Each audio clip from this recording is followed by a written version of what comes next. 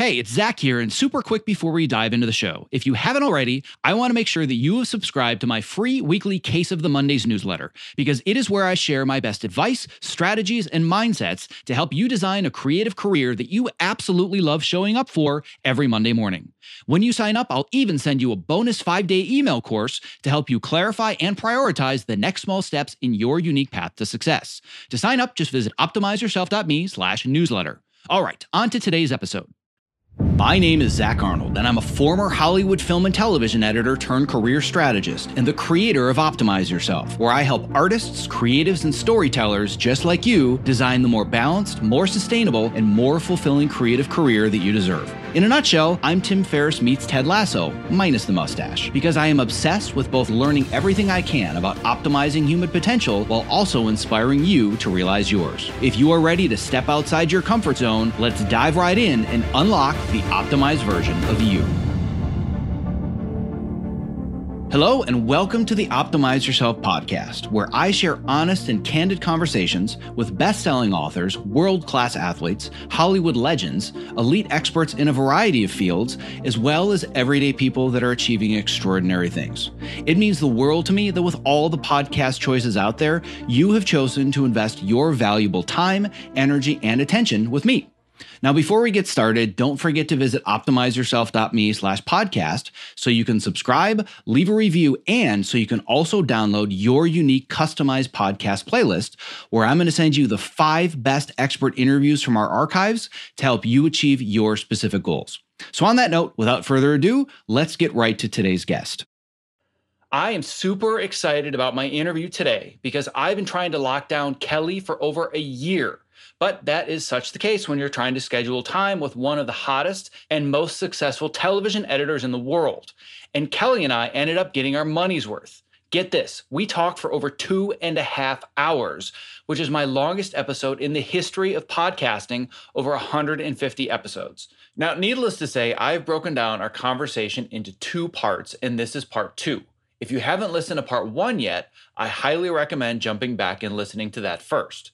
You can access it at optimizeyourself.me/episode 39. And for those of you that haven't listened yet, but you want to continue on anyway, if you're not familiar with Kelly Dixon already, she is the Emmy-winning editor of such iconic shows as Better Call Saul, Breaking Bad, The Walking Dead, and Shameless, just to name a few. She's been nominated for an editing Emmy every single year since 2012, winning in 2013 for an episode of Breaking Bad, and she has been nominated for an Eddie Award 7 out of the last 8 years, and she has received numerous other nominations as well. Needless to say, Kelly is a film editing badass. And in our conversation today, we're going to dive as deep as I've ever gone into all the steps that are necessary to climb from the bottom of the ladder to the top in Hollywood, especially if you're interested in transitioning from being an assistant to being an editor. We go over all the details of Kelly's overnight success story, where it took her just short of 20 years of being an assistant before exploding onto the scene with Breaking Bad. We chat about the mindset that's necessary to persevere, how to build relationships with producers, directors, and your editors so you can put yourself in a position to be promoted when the time is right, how to develop your skills as an editor even if you're buried with assistant work all the time, and most importantly, we talk about the importance of playing chess with your career and making the right strategic moves rather than always chasing after the next shiny object and playing a game of checkers. And now, without further ado, part 2 of my interview with Kelly Dixon. One of the things, too, that I've found, especially in my maturity as an editor, is how to ingest. That's a crazy word that's used now to get into the Avid. Did you know that? You probably knew that. I find that that's nuts that it's called ingesting, to get the dailies into the Avid now. But I'm going to use it in another way. The way that I'm using it is to, sort of ingest the narrative into your head by watching these dailies. There's a ways that you need to learn how to watch dailies.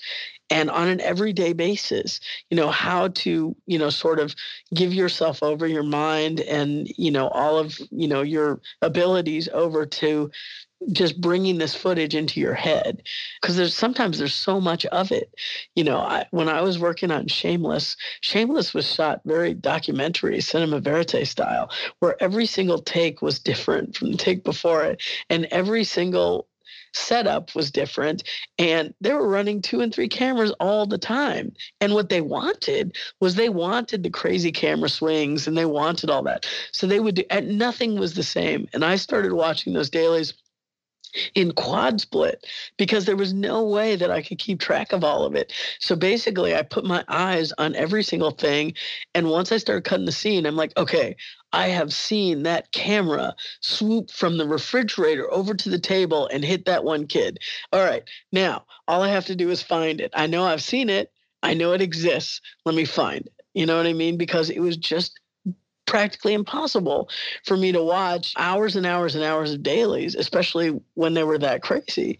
And so, I learned that technique there and then started perfecting it in other places. It's funny because when I have people will come into my room when I'm watching dailies, I always watch in quad split as well. And for those that are like, what the hell is quad split? It's basically watching the cameras going all at once in 4 separate quadrants on your screen. And I always watch my dailies that way because I'm a big proponent of productivity and efficiency.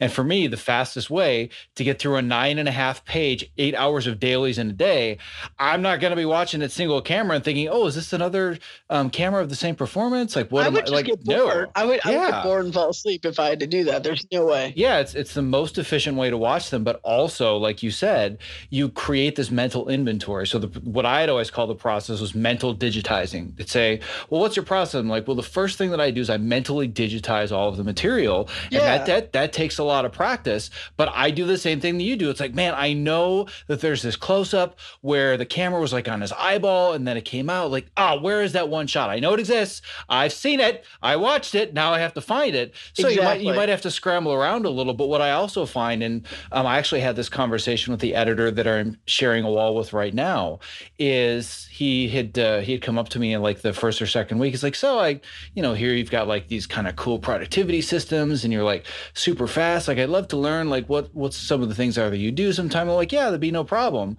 he's like, well, what's kind of like, what's one of your secrets? And I'm like, you're going to think I'm crazy, but I watch all the dailies. I watch everything. And he's like, well, that doesn't make any sense. Wouldn't that just make you that much slower?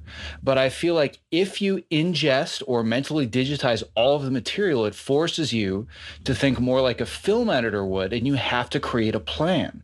Because if you don't have a plan and you're just kind of scanning through the material and saying, well, very common thing for TV editors is to say, well, I'm just going to use the last takes.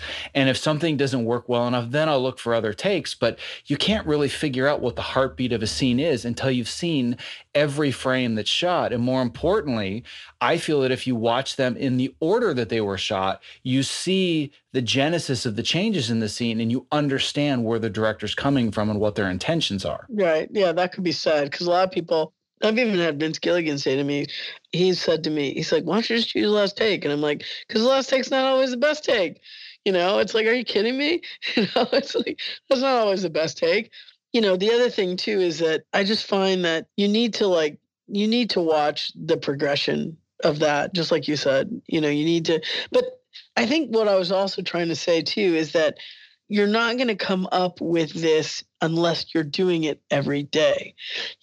So back to like assistance cutting, it's like, look, you need to like kind of build up your chops. You need to learn how to do this, how to watch this every day, how to get on and learn your own process, I guess, learn your own approach. I talk about approach a lot. Learn your own approach to coming up with a way of working. And it's not one that you can just like, I was an assistant for 2 years, now I'm editing. You just can't. And, it's not the same thing as doing your own personal projects either. You know what I mean? Because those are your own personal projects. That's not working for somebody else on their stuff. You know what I mean? So there is I think a good sort of progression to the way that people move up. I hate to see it get a little bastardized, just because of necessity. You know what I mean? Or because of impatience, or I think because of entitlement too. I think that's a big thing where it's like, well, I feel entitled to now be an editor because, well, it's season 4 and I've been here for 3 years, so this is my time. I should just be moved up. And you're, case in point that it just doesn't work that way. Yeah, and you might not be good at it. Are you any good at it? You know what I mean? Yeah, well, and I think that's really to kind of bring it back to the fundamental point, like going back to these 3 fundamental steps that I talk about so much. The first of which we already talked about, which is that you have to make sure that you're climbing the right ladder that makes the most sense. But then the second step is that you have to be awesome at your craft. And I think it would be very easy for somebody to assume that, oh, well, there's this, woman that's been an assistant editor for 15 years, and well, she's probably just a career assist, and you know what? There's probably a reason that she hasn't moved up for 15 years. Like, I don't know if you've ever heard anything like that before, but those are the kind of stereotypical assumptions that I know could be made about a career. They could. I never really thought about it. But I mean, at the time, there are many people that I've worked with that are quote unquote career assistants, some of which by choice, because that's just the lifestyle they choose, and there's absolutely nothing wrong with that. Right. But then there are other people that have been a quote unquote career assistant for over a decade, and then all of a sudden, they push and they push and they want to get their shot, and you give them a scene or whatever, or they have to take something over just because of the deadline. And then you see their work and you're like, oh, okay, now I'm starting to understand why you haven't moved up, because your work really isn't that great. Yeah, but exactly. You're the perfect example of you took every opportunity to become awesome at your craft. And I've never, ever met anybody that built their own Avid and had it in their room so they could edit whenever they want. Like that's next level. Like that trumps anything I've ever done. Yeah. I did. I built my own Avid. It was great too. I still, you know what? I just got rid of it. I mean, it had been used as a desktop here at my house for a while, but it's like I seriously just kind of dismantled it and got rid of it. And because it was way out of date anyway. But yeah, no, I did, because it was like one of those things where I'm like, I was always having to wait, for the Avid. There were 3 of us, and I was always, they only had one, and it was crazy. And so I was always having to wait, or people would always be like, God, can you can you stay late and do the sound effects so I can do this? And I'm just like, so I built one. The other thing I will say though, is that, it was not on my mind to move up for whatever reason. I think mostly because I was sort of hoping that, I was enjoying being an assistant. I was enjoying working for really good editors, and then my friends started to move up. And that's really kind of what kind of kicked my butt into gear. I was like, oh God, all my friends are moving up. I guess I really should kind of move up.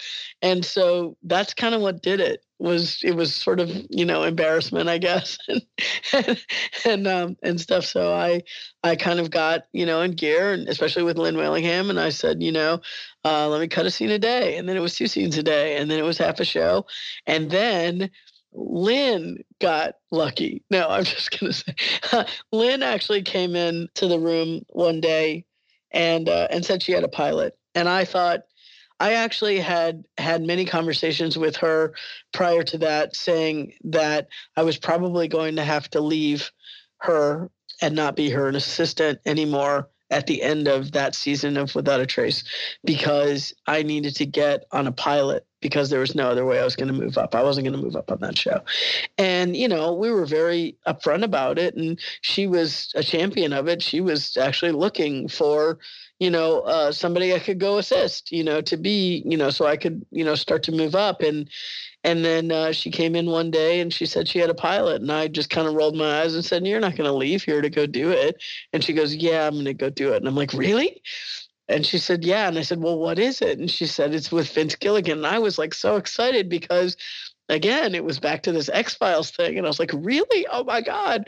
And then she told me about it. And I was like, okay, well, that sounds cute and charming, and that'll be cool. Right.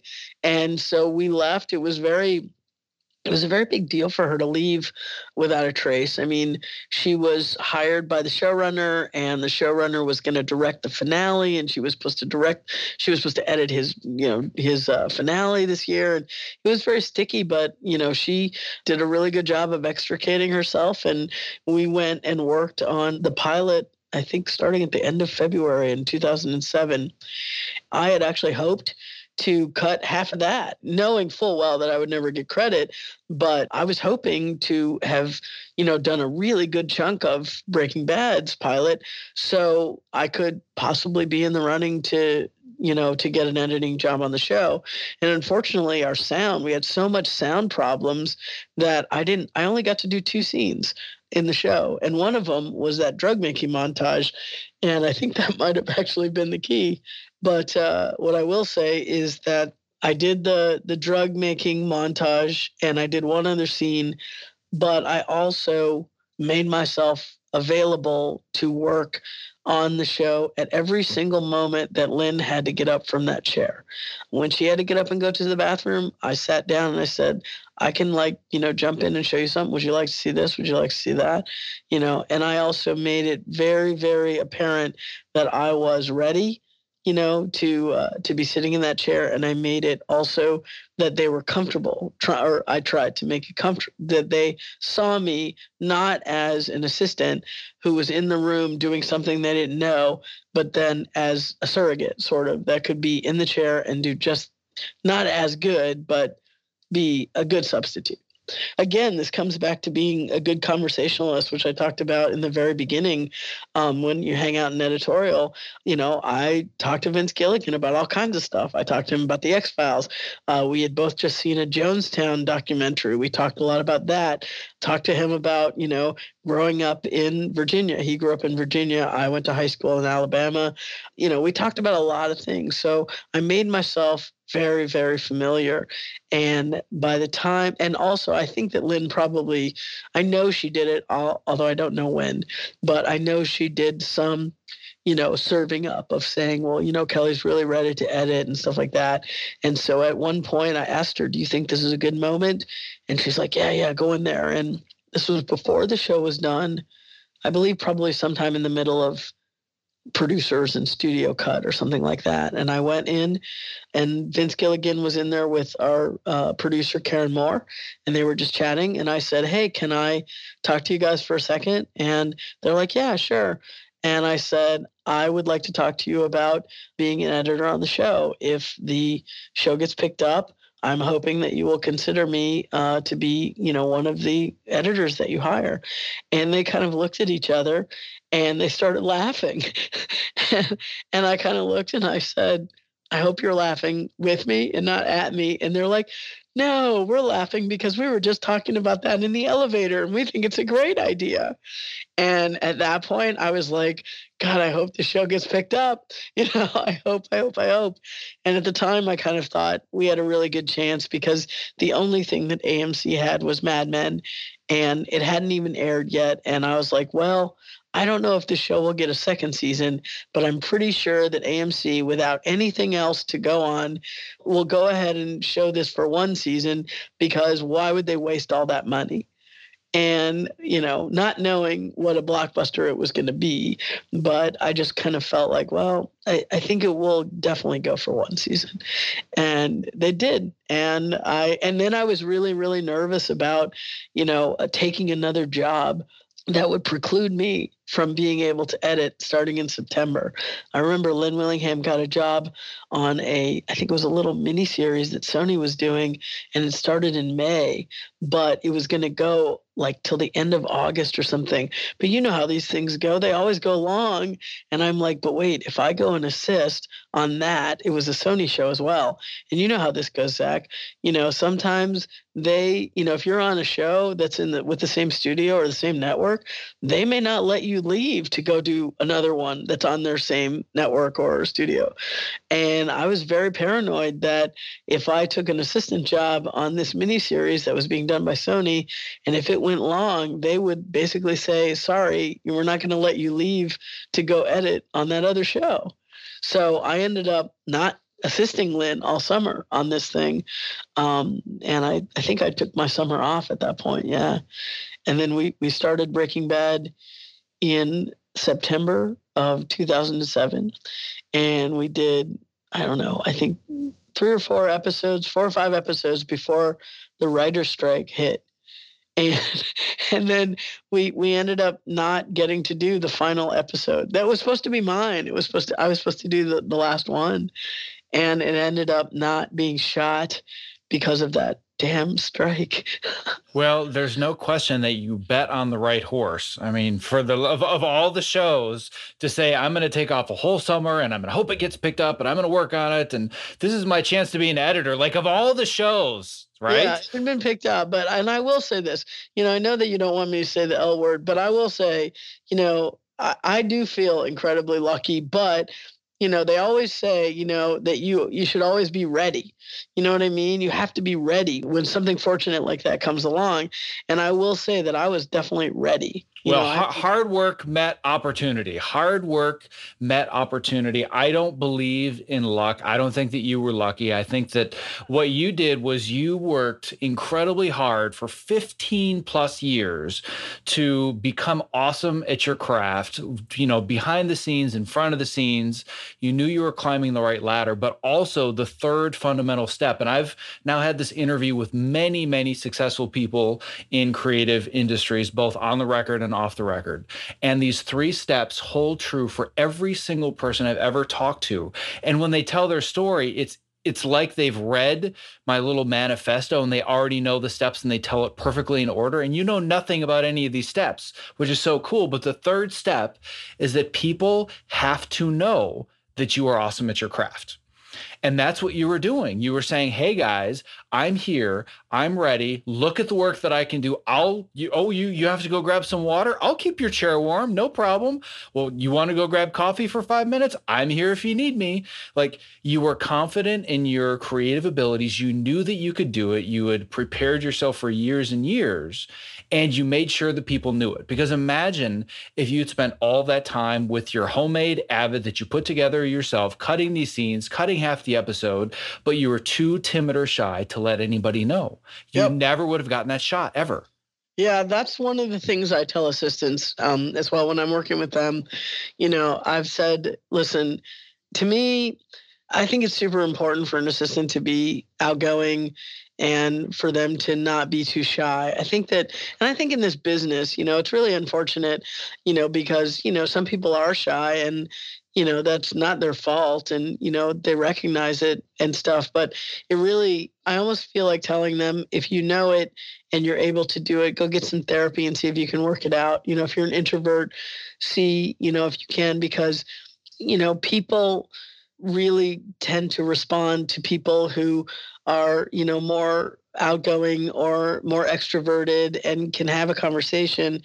And I tell assistants, I know that you're really busy right now. I know that you've got X, X, Y, and Z to do, but if you can, afford an hour of just sitting in this room when the director is here or when the producer is here, if they'll let them, you know what I mean? Because I always say, look, I want them to get to know you. I want them to know your name and who you are and what some of your interests are, because I would rather that than them thinking that you're in that room not knowing what you do and have no idea, of your name or anything like that. It's always more important to me that, they make themselves, very apparent and available and stuff like that. I always say that. And, and I think it works itself out every single time that I've had it, that assistants have sat there, a lot of them will just listen. And I think, one of the things that was told to me when I was an assistant was, it's okay if you have an idea, but don't talk about your idea if it's going to make me do extra work, which is kind of funny in a way, but, a little, if what you suggest is going to make me do extra work, just say it to me privately and we'll work out in a way that you can express it to these other people. It's more like knowing when to talk and when not to talk. But I always think that it's never be afraid to speak up in the room. My sincerest apologies for the interruption, but if you're a creative professional who spends long hours at your workstation, not only is the following promo not an interruption, but listening has the potential to change your life. Because working with a Topomat underneath you at a height-adjustable workstation is a game changer. Let's learn a little bit more from Ergo-Driven co-founder and CEO Kit Perkins, creator of the TopoMat. The TopoMat is the first anti-fatigue mat designed specifically for standing desks. The real benefit of a standing desk is movement. We found bringing in this cushioned terrain under your feet, your brain just subconsciously engages and you wander around and you get that movement at the standing desk that you need without even having to think about it at all. People will come to me at an event or a panel and they'll say, I got the TopoMat because of you. Even when they had a mat, once they used this one, it was a total game changer. We've just heard time and time again that with Topo, we've kind of hit the sweet spot, that it's the right premium quality materials and a right shape, that people are actually getting benefit out of this stuff. You spend more time here than anywhere if you do creative work the way that I do. So I would rather be driving around in a Ferrari than a Ford Pinto. And I feel like this is the Ferrari of the standing mat. One of the things you don't realize is that at a standing desk, your main interface to the world, your body's main interface to the world is the ground. If you're going to invest in anything at that Ferrari level, it should be what you're standing on. Well, my goal is that for anybody that is a creative professional like myself that's stuck in front of a computer for inordinate amounts of time of their waking life, they're doing it standing on a TopoMat. So you and I, my friend, one edit station at a time are going to change the world. I like it. That's a utopian vision I can get on board with. If you're a creative professional looking for a simple and affordable way to stay active, energetic, and focused while spending long hours at your height adjustable workstation, I can't stress enough how important it is to have the right mat underneath you, which is why I continue to share the TopoMat as my #1 product recommendation. To learn more about the TopoMat and purchase yours, visit optimizeyourself.me/topo. That's TOPO. I couldn't agree more. And in the years and years that I've been obsessed with human psychology and success and how people become successful and why, what I have found overwhelmingly, and this is through plenty of research, this is not just an opinion, like this is widely known, is that people that make it to the top, whether it's in business and creative fields, whatever it is, trust and likability always trump skill. And that doesn't mean you can't be, you don't need to be incredibly skillful, but people, #1, have to trust you. And #2, they have to like you. And if you don't have either of those, skill means nothing.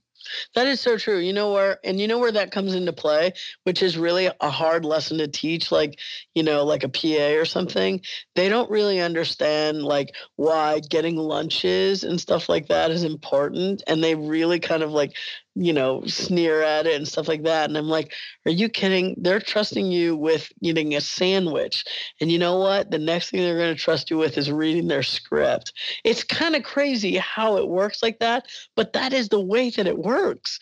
You know what I mean? And so if you can go get lunch and coffee with a smile on your face, the next thing they're going to do, can you go move my car? The car, right? They're like wanting you to go move the car, and a lot of people get, I did a lot of washing of cars when I was a PA, but I actually liked it. My bosses drove cool cars, and I'm like, look, they're trusting you with the BMW or with the Jaguar, and I know it sounds kind of silly, but they're trusting you with that. Next thing they'll trust you with, house sitting. And it all sounds so trivial, but when they trust you with that, then they start to trust you with other things. And it's like, you may suck at reading scripts or whatever, but that's just what you said. They're going to trust you with that. And it's like, if they can start to trust you with in the room when you're just talking to you, then they'll start to like trust you, your ideas, because I mean, there have been plenty of times, on Breaking Bad where Vince and I don't really cut a whole lot for him. I've only cut, maybe a few times when he's directing, and it's usually only because he directed 2 and I had to be, he tends to like to cut with Skip McDonald, and I used to get very my feelings used to get very hurt by that, but I've come to understand it, and I'm like, okay, well, you like who you like, it's fine. A handful of times I've cut, not even a handful, I think it's maybe 3 times I've cut for him where I've actually cut things that he directed. And there have been times when as a producer, I work with him a lot, and there have been times when he'll be like, Kelly, it's too much mustard on this, or something, just too much, kind of pull it back a little bit. Right. And so I'll pull it back, usually on like a montage or something like that. I'll pull it back a little bit, and then he'll be like, show me what you had before. I'll show him like, you know what? that's really grown on me. Now I see what you're doing. Now I see, you know what I mean? But it's one of those things where he sort of has to trust you, and it's, you do that with every producer that you're working with, every new person. I mean, I'm getting ready to go do this big feature in New York. This is one of the biggest breaks I've ever gotten. And I'm super excited to go do it. I have never worked with this director before. I'm getting ready to cut Roger Deakins' footage, for God's sakes. And the one thing that I'm bringing with me is a really good portfolio. It's like I have never edited a feature. The fact that they're giving me the keys to this thing is incredible. But I am bringing a really good portfolio with me. And they're obviously impressed by some of the things that they've seen, that they're willing to trust me with this. But the other thing too is that I had to give a good interview. You know what I mean? I had to be incredibly knowledgeable about the material. I read the script, I read the book, and that's one thing that I also will say, to people out there is like, study as much as you can when you have the time to be ready to talk to these people. And if you can talk about the narrative, it's super important. It's not all about what shot that you're doing. That's rare. That rarely comes up in any interview that I've ever been in, is about, how to put shots together. It's like, they know that you can do that. They want to know, can you have a conversation? Can you talk to them about the material?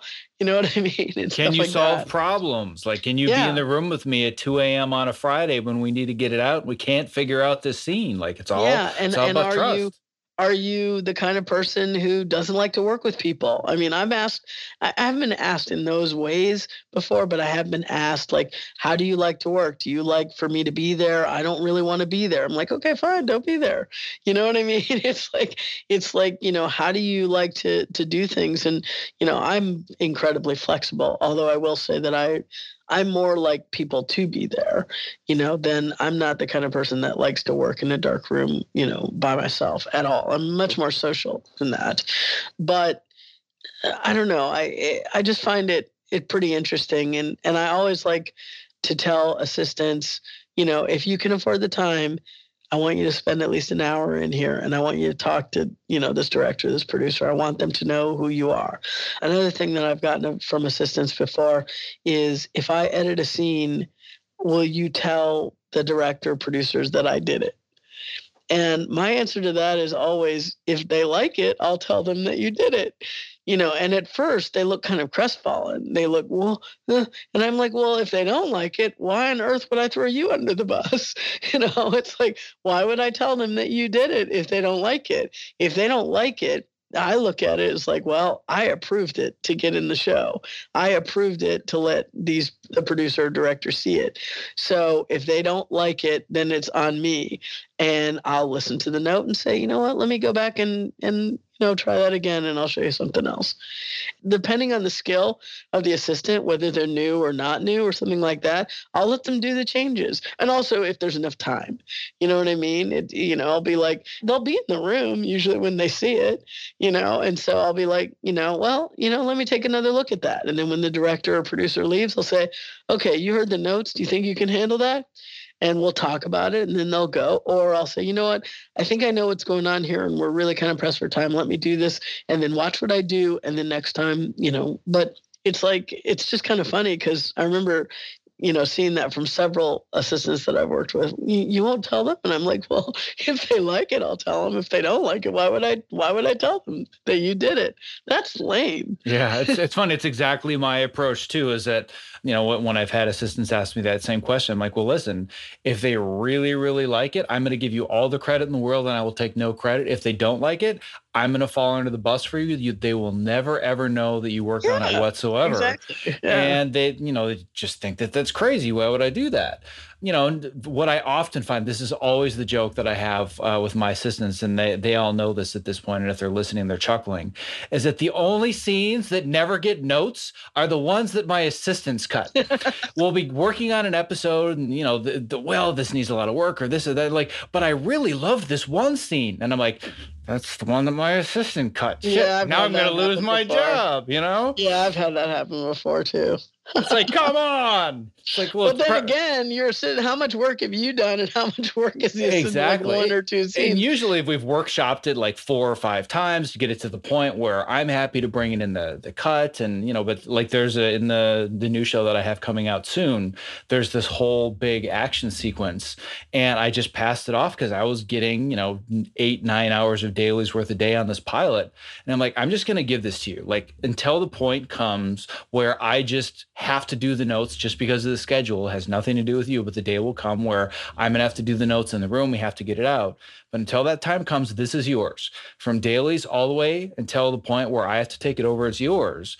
Thinking that it was this big action sequence, it was going to be workshopped over and over and over. I don't think I got one note. I think it locked from the way that she cut it. And I was like, oh, come on. Like, obviously I was happy for her, but a part of me was like, I have beaten this edit to death. And the one thing that everybody universally says every single time that they love and they don't want to touch was the sequence that I had my assistant cut. And now she, of course, is one of the editors on the show, which was the whole point, is I wanted her to get her shot and really kind of, prove that she had the chops on something that was a lot more complicated than a 35-second scene of 2 people, walking through a door back or whatever. And forth, exactly. I mean, when I worked on one of the scenes that I worked on with Chris on Breaking Bad was from an episode called Tahajali, which was, I think, the 5th episode in the last 8. And it was the one where Hank finds Walt in the desert and finally says, I know who you are. And he has him in handcuffs. And then the Nazis sort of drive up and there's a big shootout at the very end of it. And it was funny because when we got it, I was like, you know what? I brought him in the room and I said, hey, you know what? Why don't we both cut this scene? We're both going to cut this shootout scene and then we'll compare. So I'll cut it and then you cut it, or I'll cut it and you cut it. We cut it together. We don't look at each other's. Then we'll bring them both in and we watch them both and compare them. And then we use the best parts of both. And that's what we did. And it was like so interesting because he found things that I didn't see, but I found a lot of cool shit that he didn't see. And we both basically, made that episode. Made that shootout together. And then I was giving him a couple of sound effects notes and stuff like that. And it was one of those things that when Vince saw it, one thing when that you really hit it with Vince is when he's like, oh, let me see it again. Show it to me again. Oh my God, let me see it again. That was what that was like. And it was I just thought it's still one of my favorite episodes. And I told Chris at the end when he was allowed to choose which episode he wanted to put up, I told him he chose the one where Walt was in the cabin by himself in New Hampshire. And I told him he made a big mistake and he should have used that one with the shootout, but he's like, that's the one he wanted. I'm like, okay. Well, clearly he made the right choice. And on that note, I want to be respectful of your time. And I realize that this has become just a giant marathon episode. And to be somewhat selfish, I let you go longer than I usually do. Most of my audience knows that right around the 55-minute mark, I'm always Mr. Polite and say, you know what? I want to be respectful of your time. I knew it was going to be an hour, but this has just been so damn good and worth more, in my opinion, than a lot of 4-year film schools. This is the kind of stuff that people need to hear if they really want to make it. Because of that, I didn't want to stop you. So that's why we now have a 2-part episode. And I thank you for, sticking around and talking for so long. Yeah, of course. But I do obviously want to wrap it up. I do want to be respectful of your time, even though I haven't been up until this point. But I guess the last question is something that you, for the most part, have probably already answered in 3 different ways. But I'm sure it's the most common question that you get. It's probably the most common question that I get. And if you were approached at an event, like at a live event, like an Edit Fest or a panel, or if somebody sent you an email and they were only allowed to ask one question, and that question is, if you could just give me one quick piece of advice for how I can break in and how I can make it, because I love this industry so much, what would kind of that short little tidbit be? I never know how to answer this question. You know why? Because there is no one way. And the things have changed so much. There are so many other ways in now that there used to not be. I mean, when I got in, it was like, you had to kind of start on a show and hang out, and then you had to get your days and that kind of thing. And that's still a way. But I mean, nowadays, back then, if you wanted to make a movie, it was, tens of thousands, if not hundreds of thousands of dollars, and people were scraping and, calling Kodak for short ends and just even Mix-a-Show was, several thousands of dollars or tens of thousands. And now it's like, you can shoot dude that did the Florida Project, he shot his movie on the iPhone and edited it, on a laptop and just everything has changed so much, and now it's like, you've got a venue that's free, YouTube or Vimeo. It's like, it's free. And, the one thing that I always tell people too, that hasn't changed at all, is that you still have to have a good story. If you don't have a good story, you're not going to have a good movie, period. You know what I mean? So you still have to have a good story. You need a good script. But otherwise, you can get in. You can be an editor without being an assistant, just like you did. You can just do your own movie, show it on YouTube, and shoot. People have done that, and Warner Brothers has called them. It's, or you can be editing for somebody who all of a sudden is this big hot director. How many times have you heard that Bad Robot story where, all of a sudden, they found somebody on YouTube and now they're, editing the next Cloverfield movie or, whatever. You've heard all those stories, and they bring that editor with them. You know what I mean? It's like, it happens a lot. It doesn't happen all the time, but that is a way. So, my feeling about trying to give people advice on that is, I think that the best thing to do to maximize your chances is to come to as many or find as many of those kind of gatherings as possible and go. Put yourself out there. It's like dating. You got to go to the mixers. You got to go to the panels. You got to go and don't be shy. And you don't necessarily only talk to the people who are on the panel. Talk to the people around you. Talk to the other, people that go to the panel, because, the group power that exists in there, all of a sudden you might find, your new best friend or your new roommate or something like that, where, you guys, one thing will lead to another. So I think that it's always better to put yourself out there and be in that kind of group setting, because you're going to maximize your chances just by being in the room with people. The other thing that I tell people, especially nowadays, there's a lot of emphasis put on hiring a more diverse group, where you're like, okay, people of color or minorities. And I'm all about being a proponent of that kind of thing. But I also feel like I don't like to exclude anyone at all. So, I don't like it that they're saying, okay, we're only going to open up this job to people of color or minorities, because I'm like, well, that's bullshit. That's how you get Trump. That's how you get Trump and Trump voters, just like that. That's fucked up. So I'm like, you can't be that exclusive like that. That's not right, and it's not fair. And so what I say is, instead of trying to, force that kind of thing, really, it's not about, I don't really feel, honestly, that most people only want to hire their own race or their own. I don't believe that. I believe people want to hire people who they're already familiar with, who they know through somebody else. It's like dating. Nobody wants to go on a blind date, but they don't sort of mind meeting somebody that they met at your friend's party like last week. They're like, oh, well, I met you, so I kind of really know you, and I know the kind of people around you. And so to me, what it's about is getting people in the room together. It's all about getting people in the room together. And then it's like, oh, well, I'm not like being forced to hire somebody I don't know. I'm basically hiring a friend of a friend. Oh, okay. So it's more about familiarity. So all that said, the more that you make yourself familiar with people in the same area that you want to be, editing, I suppose, the more you make yourself familiar with all those people, the better shot you're going to have when a job comes up. You know what I mean? I guess that's the best that I can offer.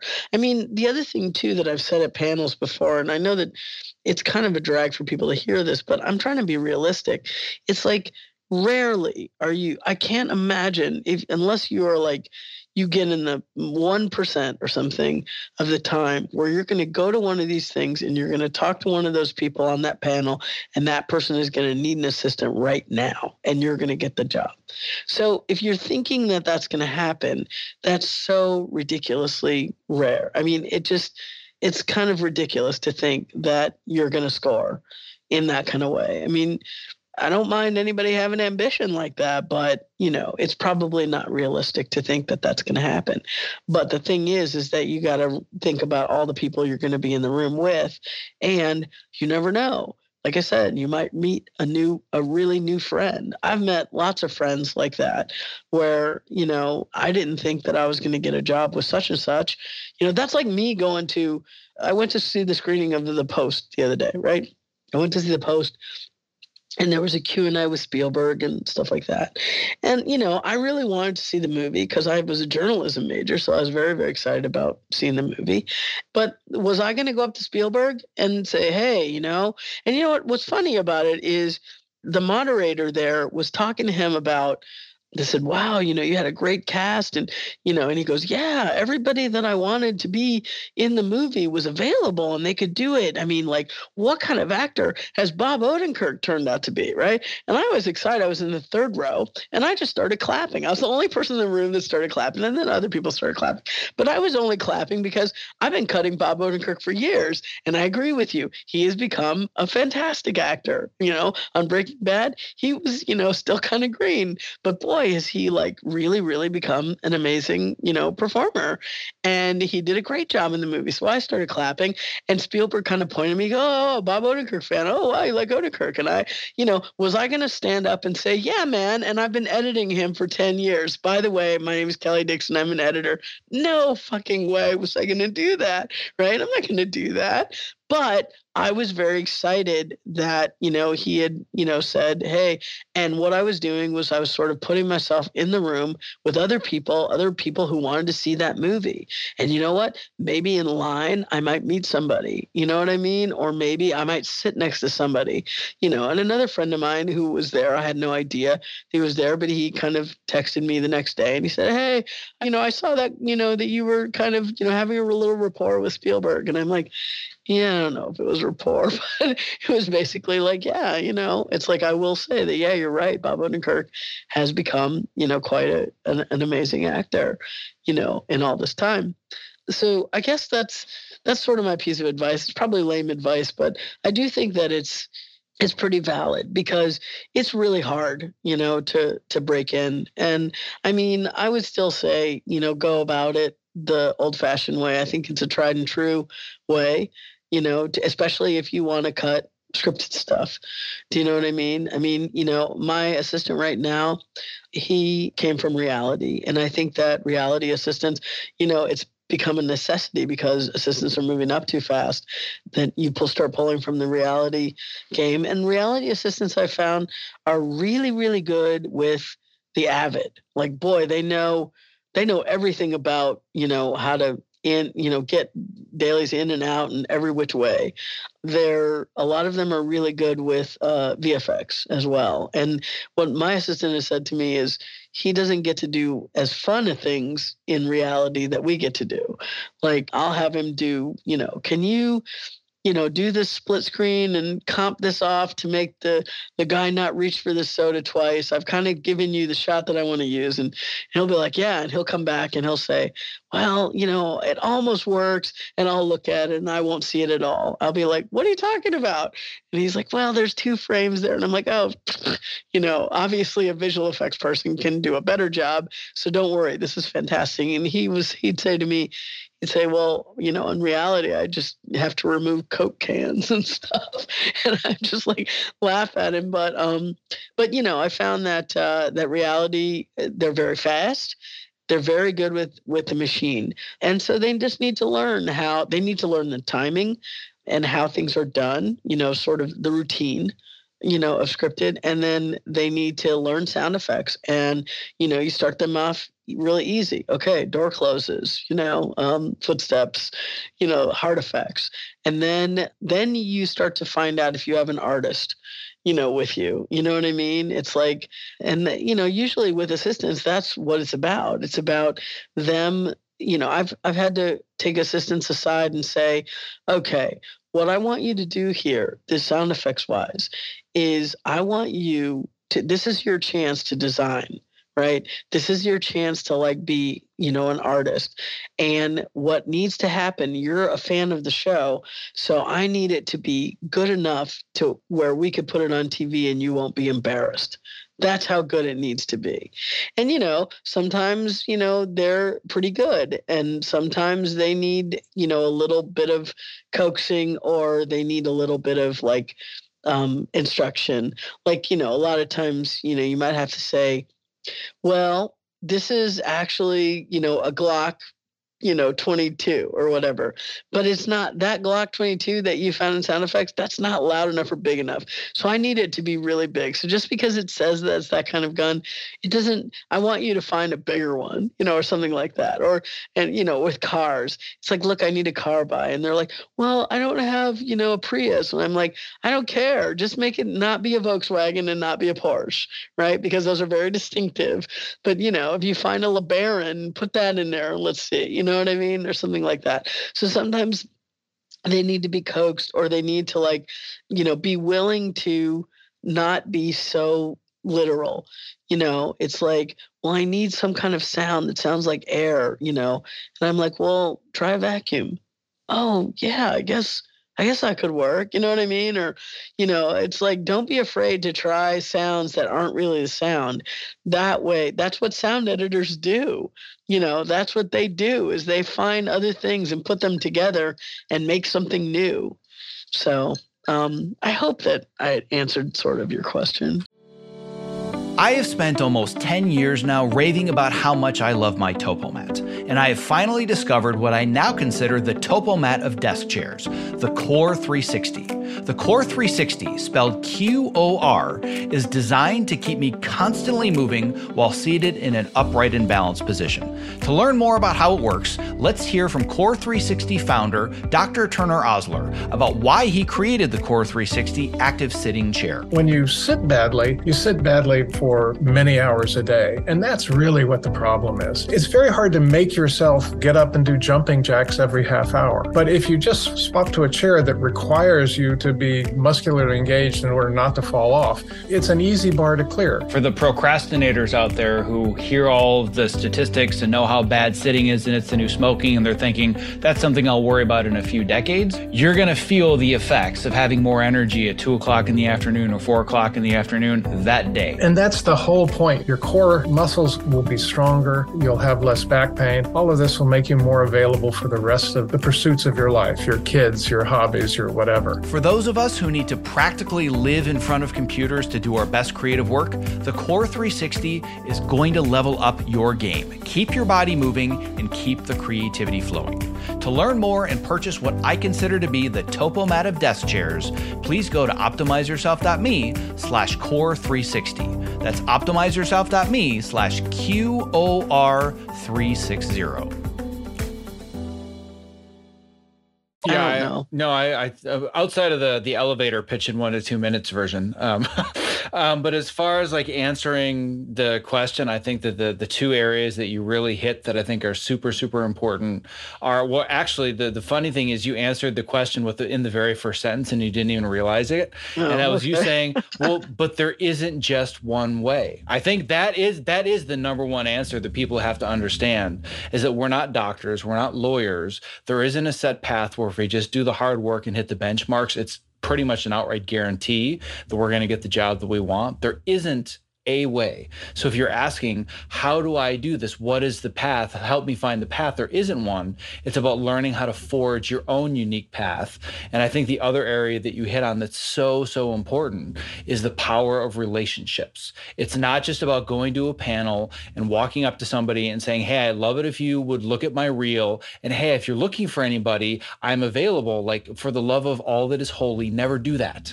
Go to panels, go to events to build long long-term relationships, because you may not get a job in a week or a month, but you might get a job a year from then.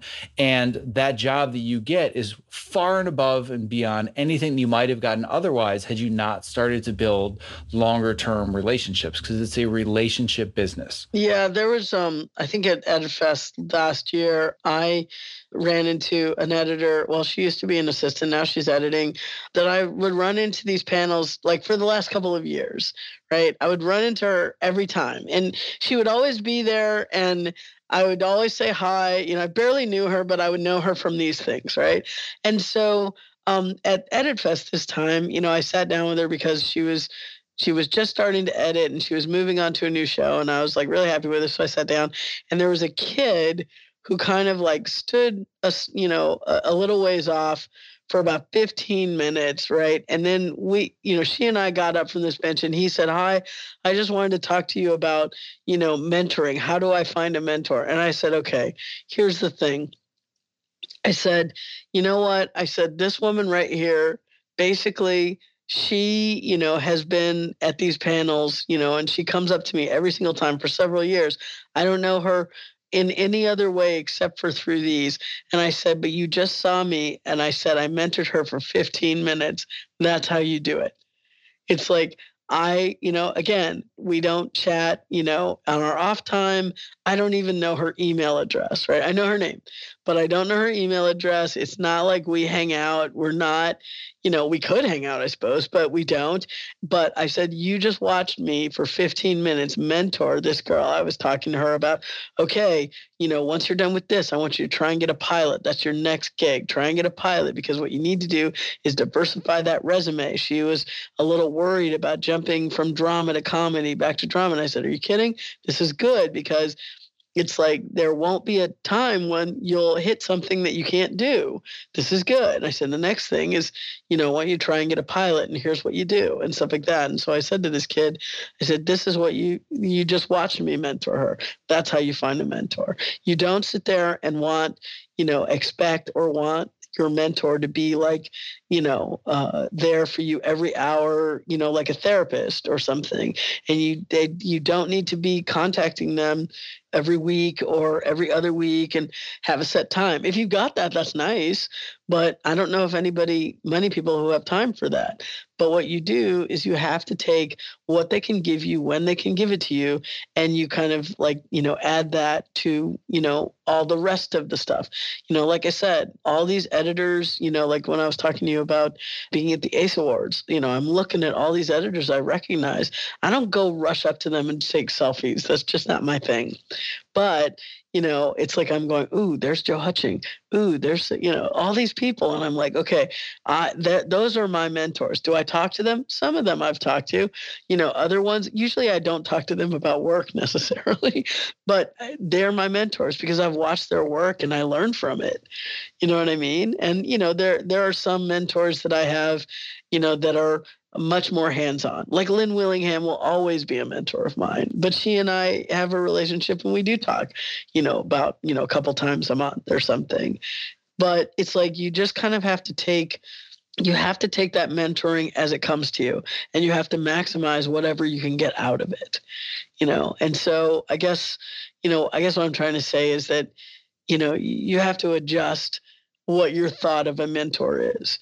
And you know what? If you have an editor who you're working for and is a good, there's not every editor is a good mentor. I've talked to many people who are like, "God, I wish that my editor was better at it." And I'm like, well, some people just aren't good at it. They don't want to talk about their work, or they don't really know how to give you notes, or, and that's unfortunate. That's just kind of the nature of it. And the other thing I tell assistants in that situation is, I know this is very hard to hear, but if that's what you need, out of an editor, if that's what you need, then maybe it's time to find another one. You have to go find the teaching that you need. And so if, I had to kind of counsel a friend of mine a couple of years ago about that, where she said, I really want the editor that I work for, we get along really well, and I want him to be able to give me notes, but that's not his style. And I'm like, well, unfortunately, I think you've answered your own question. I think if you really need that, then you're going to have to leave him. You guys are going to have to break up. And you're going to have to go find somebody who's going to do that. Well, on that note, I hope the next time that somebody comes up to you and asks about mentorship, you can send them to this 2-hour marathon of amazing mentorship. Because I really think that, I mean, hell, I've learned a lot from this episode, and I can't imagine just the knowledge bombs that will be coming to somebody new to the industry or somebody that has broken in, maybe done a year or two of assistant editing, is a little antsy, feeling like they should move up or feeling like they know enough to, move forwards. Like, there are just so many nuggets and gems of wisdom and knowledge in this episode that this is now a form of mentorship. It doesn't have to be work with me in the edit suite, have lunch with me. I mean, that's the kind of mentorship that I had coming up, because I had to find mentorship outside of the job, because in the job, I was a self-contained entity doing low budget editing and assistant all together at the same time. I didn't have people to look up to. So I reached out to much bigger name editors and would have lunch with them every 6 months or email them questions. But now in the digital age, like, this is a form of mentorship. And it's actually, I have found over the last few years that I personally am now more excited about mentoring and teaching than I am about editing, which is why I have roughly 150 hours worth of mentorship available in this podcast, because I love to talk about this industry and break it down and help others. And I get really, really excited about it. So for people that are thinking, oh, it's just so hard to find mentorship and everybody's so busy, and I talked to Kelly at the panel, but I can't get a hold of her and I really want her to be my mentor, like, just go online and do searches and find interviews with people that you admire. That is a form of mentorship in the 21st century. Totally. Yeah. Cause I mean, I get a lot of people like asking me, can you have coffee? And, and it's like, I really don't know how to respond to that, because I always want to be gracious and, appreciative that, they want to do that. But, I think that people also forget that, we're really busy and we have, very little time, on our own. So, I mean, like, even right now, I've got like at least 10 people that want to do that. If I have coffee with every single one of them, that's a whole day, and that's a lot of coffee. Well, and that's the thing too. It's not just coffee. It's never just coffee. It's always at least an hour, if not more, because at least for me, when I meet with somebody, I'm going to meet with them. That's the only person I'm going to be talking to. My phone is put away. I'm going to make sure that work is not going to be an interruption. I'm not going to sit with them and have coffee for 10 minutes. I'm going to give them the time that they deserve, and that's a huge investment. And whenever somebody asks me that question, what I'm thinking is, well, you have to earn it. Like, step one is not coffee. Coffee is like step 4. You want to slowly build a relationship, talk over email. Just say, hey, I'd love to ask you a question. Ask them a simple question, and then provide value by showing them that you took their advice. And they're thinking, oh, wow, this is somebody that's really serious. They've been really respectful of my time. They've listened to some of the advice that they've given. Sure, I'll keep up, some, kind of form of mentorship via email or even on the phone. And then eventually, of course, I've helped you several times. I'd be glad to do lunch with you the next time I'm available. That to me is the path that people need to see and think that, the coffee is not the first date in the mentorship world. Coffee is like date 4 or 5. Wow. You know what? I'm so glad that I learned that just now. I mean, I've been going about this all wrong. That's really, really interesting to me. Thank you so much. Yeah, of course. I mean, I say that with all the love in the world, but you have to earn coffee and lunch. You got to earn it. You have to prove to me that you're somebody that I want to give 90 minutes of my life to, because that's what I'm going to give you. So indulge me on this one just a little bit, because I'm really seriously, I'm in awe of this. So if I emailed you right now and said, can we have coffee sometime? I'd love to pick your brain. You know how those combos go. Yeah, of course. And then what would your next, if you emailed me back, what would you actually say? Sure. Yeah. And I get this email all the time, just as I'm sure that you do. And I've put myself out there very publicly. Anybody can find me on social media, on the website. So I get a lot of those. And the response is always, listen, my calendar is such right now that I'm very, very busy. I have very limited time to actually step away and take lunches, but I'd be more than than happy to answer a question or two via email. Oh, So okay. feel free to respond. I read every email that I receive. I do my best to respond to everyone when I can. And that's when I find out if somebody is serious. And if they come at me with a barrage of interview questions that'll take me 2 hours to write, that's somebody that doesn't quite get it and isn't being respectful of my time or my attention. But if they say, oh, I really appreciate you responding, I didn't even think you'd respond at all, I'd love to know XYZ. So they ask one simple question, I'll respond to them. And then if they come back maybe a week or two or even a month later and say, hey, you gave me this one piece of advice, I tried it out and it was amazing the results that I got. I cannot thank you enough. That is the right way to do that. And what that shows to me is that they're willing to play the long game and they really are truly interested in building a relationship rather than, hey, how can I steal all the information from your brain that you've had to gather over 20 years? How can I shorten my learning curve and learn it right away? I got a chance to meet with you. That's the thing. Exactly. So wow. That's how you screen them. Let me ask you this.